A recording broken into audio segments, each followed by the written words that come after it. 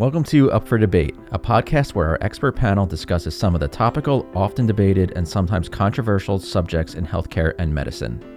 Through an open discussion, physicians, nurses, and medical professionals sit down and give their honest perspectives and opinions on healthcare topics we hear about or see in our everyday lives, providing you with easy-to-digest information on some of the more complex issues. This is Up for Debate. When the fall season begins, both athletic activity and the discussion on the safety of recreational sports always ramps up. This can be attributed to many things, including the start of school sports and the beginning of the NFL season, and at the forefront of the discussion, we tend to hear about concussions and serious head injuries. Parents want their kids to be involved in sports, but there is always the risk of injury, and it does not only come with football. All sports where contact is a possibility fit the bill when concussions are concerned, so it's important to provide information on these serious injuries, what they are, how to prevent them, and what we can all do to be better educated when engaging in recreational activities. Hence the topic of today's Up for Debate podcast. Joining me today to discuss this is Felicia Glicksman, Director of the Concussion Center at Hackensack University Medical Center, and Christine Griess, Director of the Concussion Program at Edison, New Jersey's JFK Johnson Rehab Institute. She's board certified in traumatic brain injury and subspecialized in brain injury medicine. Thank you so much, both of you, for being with me today. Thank you for having us. So the topic of today's discussion is relating to concussions, but then also general sports safety in kids and really keeping them safe. So because we're having this discussion now, I just had the question that, concussions are always the popular topic of conversation, but they tend to ramp up in the fall when kids go back to school sports are starting up, and football's on our TVs almost every day. So I was just curious, do you find yourself talking about this topic more around this time of season? Absolutely. As you discussed, fall sports is very big and common, especially the injuries that we're seeing. Also the spring as well, with the start of soccer and baseball. Those tend to be the two main times of year that we tend to see concussion more.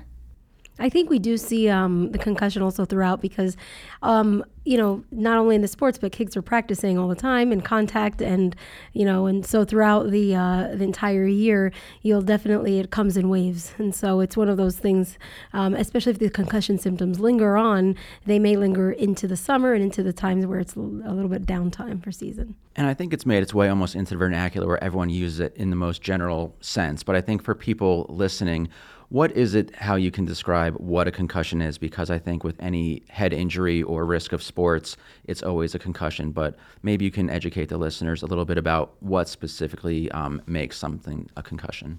So a concussion, by definition, is pretty much any insult that occurs on a chemical level to the brain, where it's a disruption in the flow of the chemistry of the brain itself. And so as a result of an impact, it could be a direct or an indirect blow to the head. And so you don't necessarily have to hit your head to have concussion.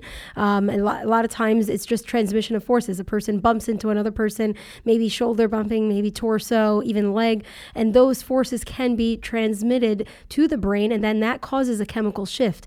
And that shift is actually affects the person overall for seconds to minutes to hours after the effect, and they cause a change in their neurological function. So in the way that they speak, in the way that they act, in the way that they behave, in disruption in their way of thinking, processing information appropriately, motor planning, sleep-wake cycles, they can all be affected. And so I'm sure also in the younger population that Dr. Glicksman sees, it's definitely also affected in that way. Absolutely. And as you mentioned, it kind of tends to roll off of everybody's tongue nowadays. So when I have my patients come in and they're like, I'm just here because I have a concussion, I remind them that it's actually also a mild traumatic brain injury. And I actually tend to say that more during the appointments, because if I keep saying concussion, they just have already lost interest in the importance of that. So if I keep saying you have a mild traumatic brain injury, they tend to understand the severity of it better. Now, when you both see cases of concussions, I'm curious because we know just from reading about athletes or anyone who's sustained them that there's immediate effects, there's one that might come later, and then there's ones that might stay with them forever. So what's the kind of conversation you have when you are discussing, okay, your child or you have a concussion, this is the next step, these are things you might experience, these are things to look out for. What can that conversation include? Depending on when they present to the office is kind of how we tailor that conversation. But in the immediate, we discuss that your symptoms are your symptoms that you're having right now, and they may get better, they may get worse, they may change and include other symptoms as well. Most people feel better in about a week or so, but then there are the lingerers. And what we know is also in the younger population, in the pediatric population, sometimes these symptoms may last longer than 4 weeks. So I think it's setting up expectations as well as reminding them to take care of themselves will help decrease those symptoms. I agree. I mean, a lot of times we also see that patients' symptoms will worsen during increased cognitive load, physical load, emotional load, times of stress, any physical, emotional, or cognitive stress. Their symptoms come back. And so we've had symptoms lay dormant for many months, years even, and then they come back, or they can come back after a subsequent subconcussive blow, but not necessarily a full-blown concussion. And the difference is that really subconcussive blows, you really don't have the same neurological effect or change in function immediately after the injury, but yet you may still see some of its effects later on, minutes to hours after, even months and days after. And I was curious about that too, because I don't know if it's concussion related or something else, but if you've either seen it on TV or someone in your house, if they hit their head, it's kind of one of those, don't go to sleep yet, don't fall asleep. Is there anything that's related to sleep and after a head injury that people really need to take into consideration? Because I think I've seen that many times where someone might have gotten hurt and they lay down and it's okay, lay down, but don't fall asleep. So is there any truth to that process or thinking? It's a very good question, and I think it also has to do with timing of the actual injury. So if you get hurt at 8 a.m. and you still have a headache, the likelihood that, basically we're concerned about a bleed. And so if you have a little headache throughout the day, it's okay to go to bed at night. 12 hours later, unlikely that's going to happen. But on the other end of the spectrum, if you were playing football and you got hurt at the end of the game at 9 o'clock at night, well, now you've been at school all day, playing, you had practice, and now you're playing. It would really not be fair for me to say, don't wake up your kid, because they're probably really tired and want to go to sleep. But obviously, initial period of observation is warranted. If they are a light sleeper, even a heavy sleeper, I would say, if you're really concerned, just go and nudge them a little bit. And if they rousel about, then just leave it be. But also, sleep is important for healing. So if you're waking them up every hour, that's not going to be, conducive to healing as well. Right. I mean, a lot of times we know that their sleep-wake cycles are disrupted. Some kids after a concussion, or even adults after a concussion, will sleep a lot, and others will have no sleep at all, and they're just going to be fluctuating for a long time. So we really don't, back in the day they used to have that where we have to wake them up. Now we're a little bit more lenient because of those reasons, like Dr. Glicksman mentioned. Now, if someone comes to you and either they might think they have a concussion or their child, what is a successful concussion evaluation to you? I think it's something that might come up around this time when we're talking about fall sports. And if you turn on the TV on Sunday and you're watching football, someone might take a serious hit and they're on the sideline, and there's some specialist out there, holding the finger in front of them, just trying to check their senses. They might go to the locker room. I think we know the answer that, there's probably more that can be done in that situation, and that, again, we don't know how that goes down on the field. But I'm just curious, what is a successful or effective concussion evaluation to you if someone was to come to your office? So a lot of times I like to hit 4 major targets on sideline, in the office, regardless, vision, then balance, and the cognitive function. And definitely focus on the neck, the cervical spine. And so if we hit those major targets on the sidelines, really just check their vision, make sure that their ability to move and scan their eyes, and their eyes are moving in sync. That's a big deal. Just because a person doesn't see, oscillating movements of the eyes one side to another, which we like to call as nystagmus, that doesn't mean that they don't necessarily have those injuries. And so studies have actually been shown among even professional football players that not that football in general, not that I'm biasing towards one group, but studies have shown that even visual deficits found after a concussion has shown to almost kind of be a bad omen towards prognosis if they're pretty severe immediately. And so it's one thing to address. Balance is another one. Very important to check balance. Balance actually, it's a very quick test to do on the field. Kind of looks like the same test that they do for, officers when they pull over for a DUI. And it really is the same. It's just a test to see how coordinated they are. Very, very sensitive and specific. It can pick up injuries, and definitely if there is no balance issues, then that's also a good sign immediately.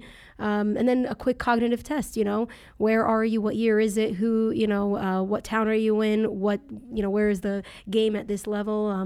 Who are you playing against? All these things.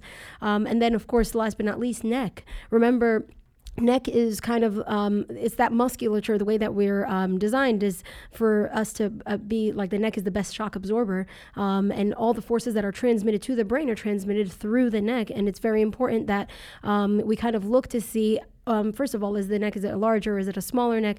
What type of musculature is built up around it? Do you think it'll absorb the same type of shock that was seen in the mechanism of injury?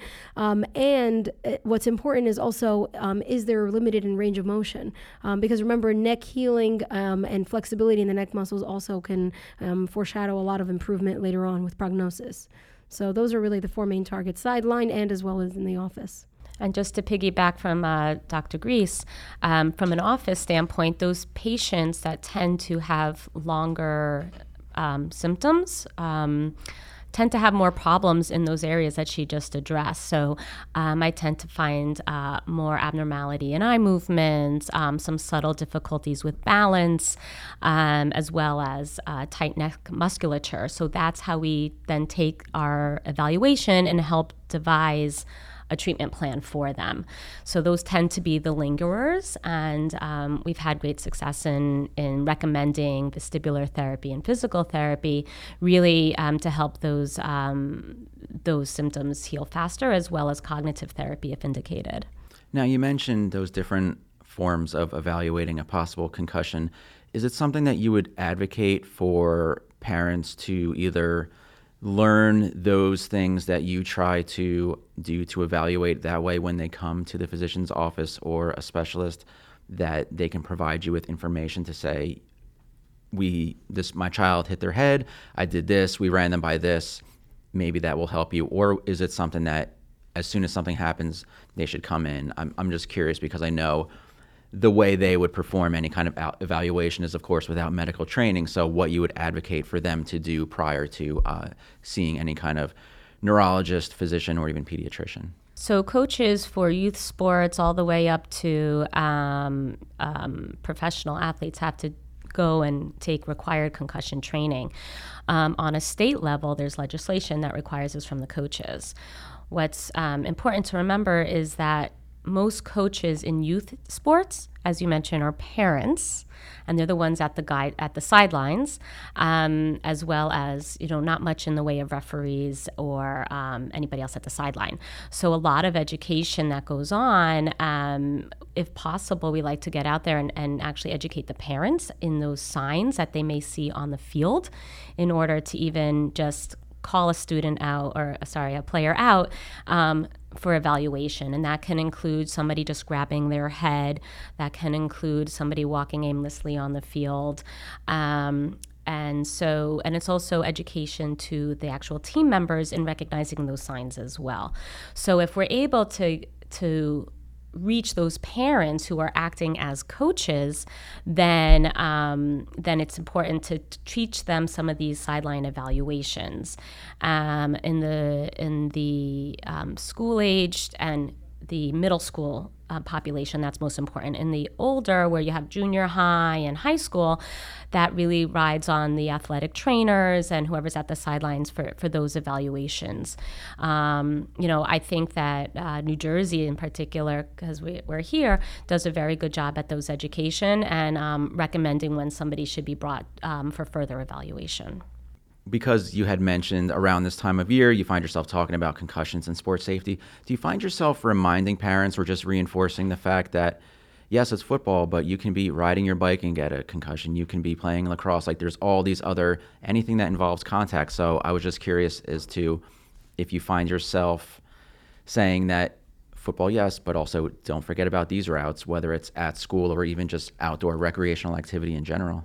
I usually include in my appointments a little form for wrap-up that says other ways that you could prevent concussions. And that actually also includes cleaning your bedroom and having nothing on the floor to trip over. Also, the importance of wearing helmets. Only about 40% of cyclists wear helmets. Wow. Yeah. I didn't know that. Yeah. And so, just those little things that, that can prevent wearing your seatbelt. Riding a bicycle, as I said, the skateboard, the roller skates, these are all things that have wheels, should also wear a helmet. So there's all those little things that you realize those Legos on the floor. Yes, yeah. You scream in pain, you hit your head on something. So everybody laughs, but it's actually a way to help reduce, as well as there is no such thing as a concussion-proof helmet, but we do know that it does lower those incidences of having a concussion, such as skiing, bicycle riding, baseball, etc. I think a lot of people might want to know exactly what CTE is, because now when most times it comes up, it's a retired football player or somebody now later in life that's experiencing something. And I think that's the closest way we come to hear about CTE. So what exactly is CTE, and what is it that people are going through that is different from just the impact of a concussion? What exactly is CTE? So CTE is just a term for chronic traumatic encephalopathy. It's kind of like this wastebasket term it's a pretty much a neurodegenerative disorder. So it just means that the nerves are slowly dying and slowly not making the proper connections and the coordination that it should be. And so remember, we think of nerves kind of like electrical wiring, and each has its own pathway. Unfortunately, in CTE, those pathways are slowly destroyed, and the brain is designed to reroute whenever there is a damage somewhere. It doesn't really repair that damage. Those nerves just kind of stay there, and they kind of shrink and shrivel. And then the brain is kind of designed to actually reroute and make detours. Unfortunately, in CTE, the brain loses its ability to make these detours because there is damage really throughout all these different, wiring / highway / whatever you want to, analogy we really want to use in this, just to kind of understand this clinical picture. From a clinical manifestation, if a person can't make these connections and signals, they end up slowly losing their ability to concentrate. Inattention is the first skill that's lost in brain injury. Some people say, oh, I'm having issues with memory, when in reality, it's not really memory, it's actually attention. Their problem is that attention is really the doorman to storing and retaining information to then put it in, register it in memory. And so the problem is they're just so overwhelmed, and the brain is so affected that it can't maintain its attention. So the problem is they don't even store memory, not because the memory is a problem, but really because attention is a problem. And so a lot of these individuals that have underlying CTE have problems with attention. They really have problems with planning their day out, making sure that they make correct decisions. Simple things that you and I take for granted, such as planning out, I'm going to do a to-do list, I do this, and I prioritize certain tasks they're not able to do. This then leads to frustration, and then it also leads to the inability to control emotion and control anger and control rage. And so individuals with CTE, or retired football players, for instance, that we know of that had this diagnosis during their life, we hear that they've done this bizarre, have bizarre behavior, and they have all of these other diagnoses linked to them that were actually not really pretty accurate. Like some of them have diagnoses of schizophrenia, or some diagnoses of bipolar disorder, and all these other things that in reality they don't have any history of it. It didn't manifest before, and now it's all of a sudden showing up. When in reality, the true diagnosis was CTE, and it appeared clinically like a schizophrenia. It appeared like a bipolar disorder. It appeared like a depressive or manic state. And so with CTE, there's a slow cognitive decline. And then they slowly lose their ability to make decisions, and they slowly lose their ability to communicate with people. They drop relationships left and right. They burn bridges left and right. And then they also slowly lose their ability to do basic basic tasks and life skills such as dressing, bathing, grooming, basic hygiene. And then that's when in the severe stages is when they start hallucinating, first through usually auditory, but then also visual and auditory. And it's a steady decline, really. It's a diagnosis actually that's only proven on autopsy. And so we really have no way right now of knowing what it exactly is under a pathology slide. And a lot of these people will not just, hey, go under the knife and go for brain surgery just to prove this. But again, we see this clinical manifestation. There's a lot of good promising evidence out there, but again, right now it's just a diagnosis of exclusion. And some of the questions that I get, and I'm sure you too, Dr. Griess, is, how can I prevent this? How many hits will I take before I get CTE? And there really is no definitive answer right now. Some of the autopsy slides, sometimes those people have only had like 2 or 3 documented hits, as opposed to, like Mike Tyson or Muhammad Ali. So they're trying to figure out, what those hits are, and they don't necessarily have to be hits to the head, like a head injury or a brain injury. Those could be coming from subconcussive hits as well. And remember also that with just like she mentioned, it's very interesting. Dr. Glusman gives a good point where it's not really a set number. It's kind of like saying how many French fries do you eat before you develop coronary artery disease, right? It's based on age, genetic factors, prior history, prior health, everything, So there really is unfortunately no set number. And you had mentioned before erratic behavior or just not being in control of some of your decisions. And unfortunately, it seems that if maybe a hockey player or a football player is out there and, they might be going wild on social media or acting erratically, people might say, oh, that's too many hits to the head. That's probably the concussions. But in reality, it can be something like that is impairing their brain function. So I know it's something that people use lightly when they hear Antonio Brown is making outrageous accusations, running around, doing these things. It's probably due to his concussions. But in reality, those can be signs that you're looking for if that was something you're looking at as far as brain injuries or concussion. That's certainly a side effect. Absolutely. That's correct. What do you think is the best course to just make sure people make informed decisions before their kids get involved in contact sports? It's a very good question. So, as we discussed earlier, it's really making sure, again, that the parents are informed. So community outreach projects, health fairs is a good way to reach out to those parents, sometimes from the pediatrician level, yearly visits with the anticipatory guidance in terms of, just, again, wearing helmets. It's actually a fine line between, I don't want my kid to play and get too many hits to the head, as opposed to, the whole point about practicing enough is to build up the muscle strength and the tone. So if we don't allow our players to head the ball, well, then they're not developing the neck muscles in order to do so. They're not learning the right ways to head the ball in order to prevent head injury. So there's it's a very fine line, and, we can't wrap all of our children in a bubble, but then it's prevention as well as acting on when there is suspicion for a concussion. We're always hearing about new advancements, new evaluations, technology that's helping us study the brain and, prevent injuries. So I'm just curious as to, in your field, how have you seen the study of head injuries, concussions, the treatment, the education really evolve over time since you've been in this line of work? Well, I think when I was actually taking my boards, I remember, and I think, Dr. Glusman can say the same, we had to learn concussion grading, and it was important, loss of consciousness versus no loss of consciousness, and immediate or vague fatigue or cognitive decline was different in different gradings, and it meant different for prognosis. However, they kind of did away with that over the past few years, I would say actually in the last 3 years, and now it has nothing to do with any of that at all. It's really just a concussion is a concussion. And back in the day, I remember we had to, you were out of the game based on the type of head injury. You were only out for a certain amount of time. But now anybody that has a concussion, you're just out for the rest of that game until the next day, or whenever you're cleared. So we're a little bit more cautious now, and we're raising more awareness. I think that helps too. So. And this seems like a topic that there's constantly questions we can ask. There's constantly, no information that we can provide.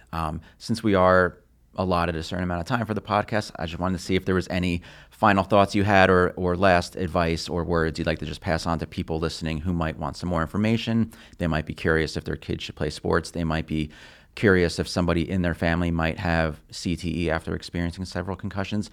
Any just final information you'd like to leave the listeners with? I would actually just recommend, for the adults and the people that we see that with frequent falls, not just in sports, just be aware of the signs of head injury. Just like Dr. Glicksman said earlier on, it is an injury. It's not just a concussion. And we say just a concussion, but they're, used synonymously. But it really does actually show forth that it's important to know the dramatic nature of this injury. So it's one of those things that it can affect your entire life, your interpersonal relationships. Being aware of it, really treating your body right, it's important, especially in this day and age when everything is fast, work, phone use, electronic use in general, everything. And I think just to piggyback is just knowing what those, more ominous signs would be is, a worsening headache, if somebody has any focal weakness, if they're confused and disoriented, loss of consciousness for a prolonged period of time. Those would definitely be reasons to go to the emergency department and get further evaluated. If you are concerned about having a concussion, go to your primary care physician, have an evaluation and see, what they say. All right, this has been great. Thank you so much to Dr. Felicia Glicksman and Dr. Christine Griess for meeting with us today to really open up and talk about concussion for all the listeners out there. Thank you. Thank you.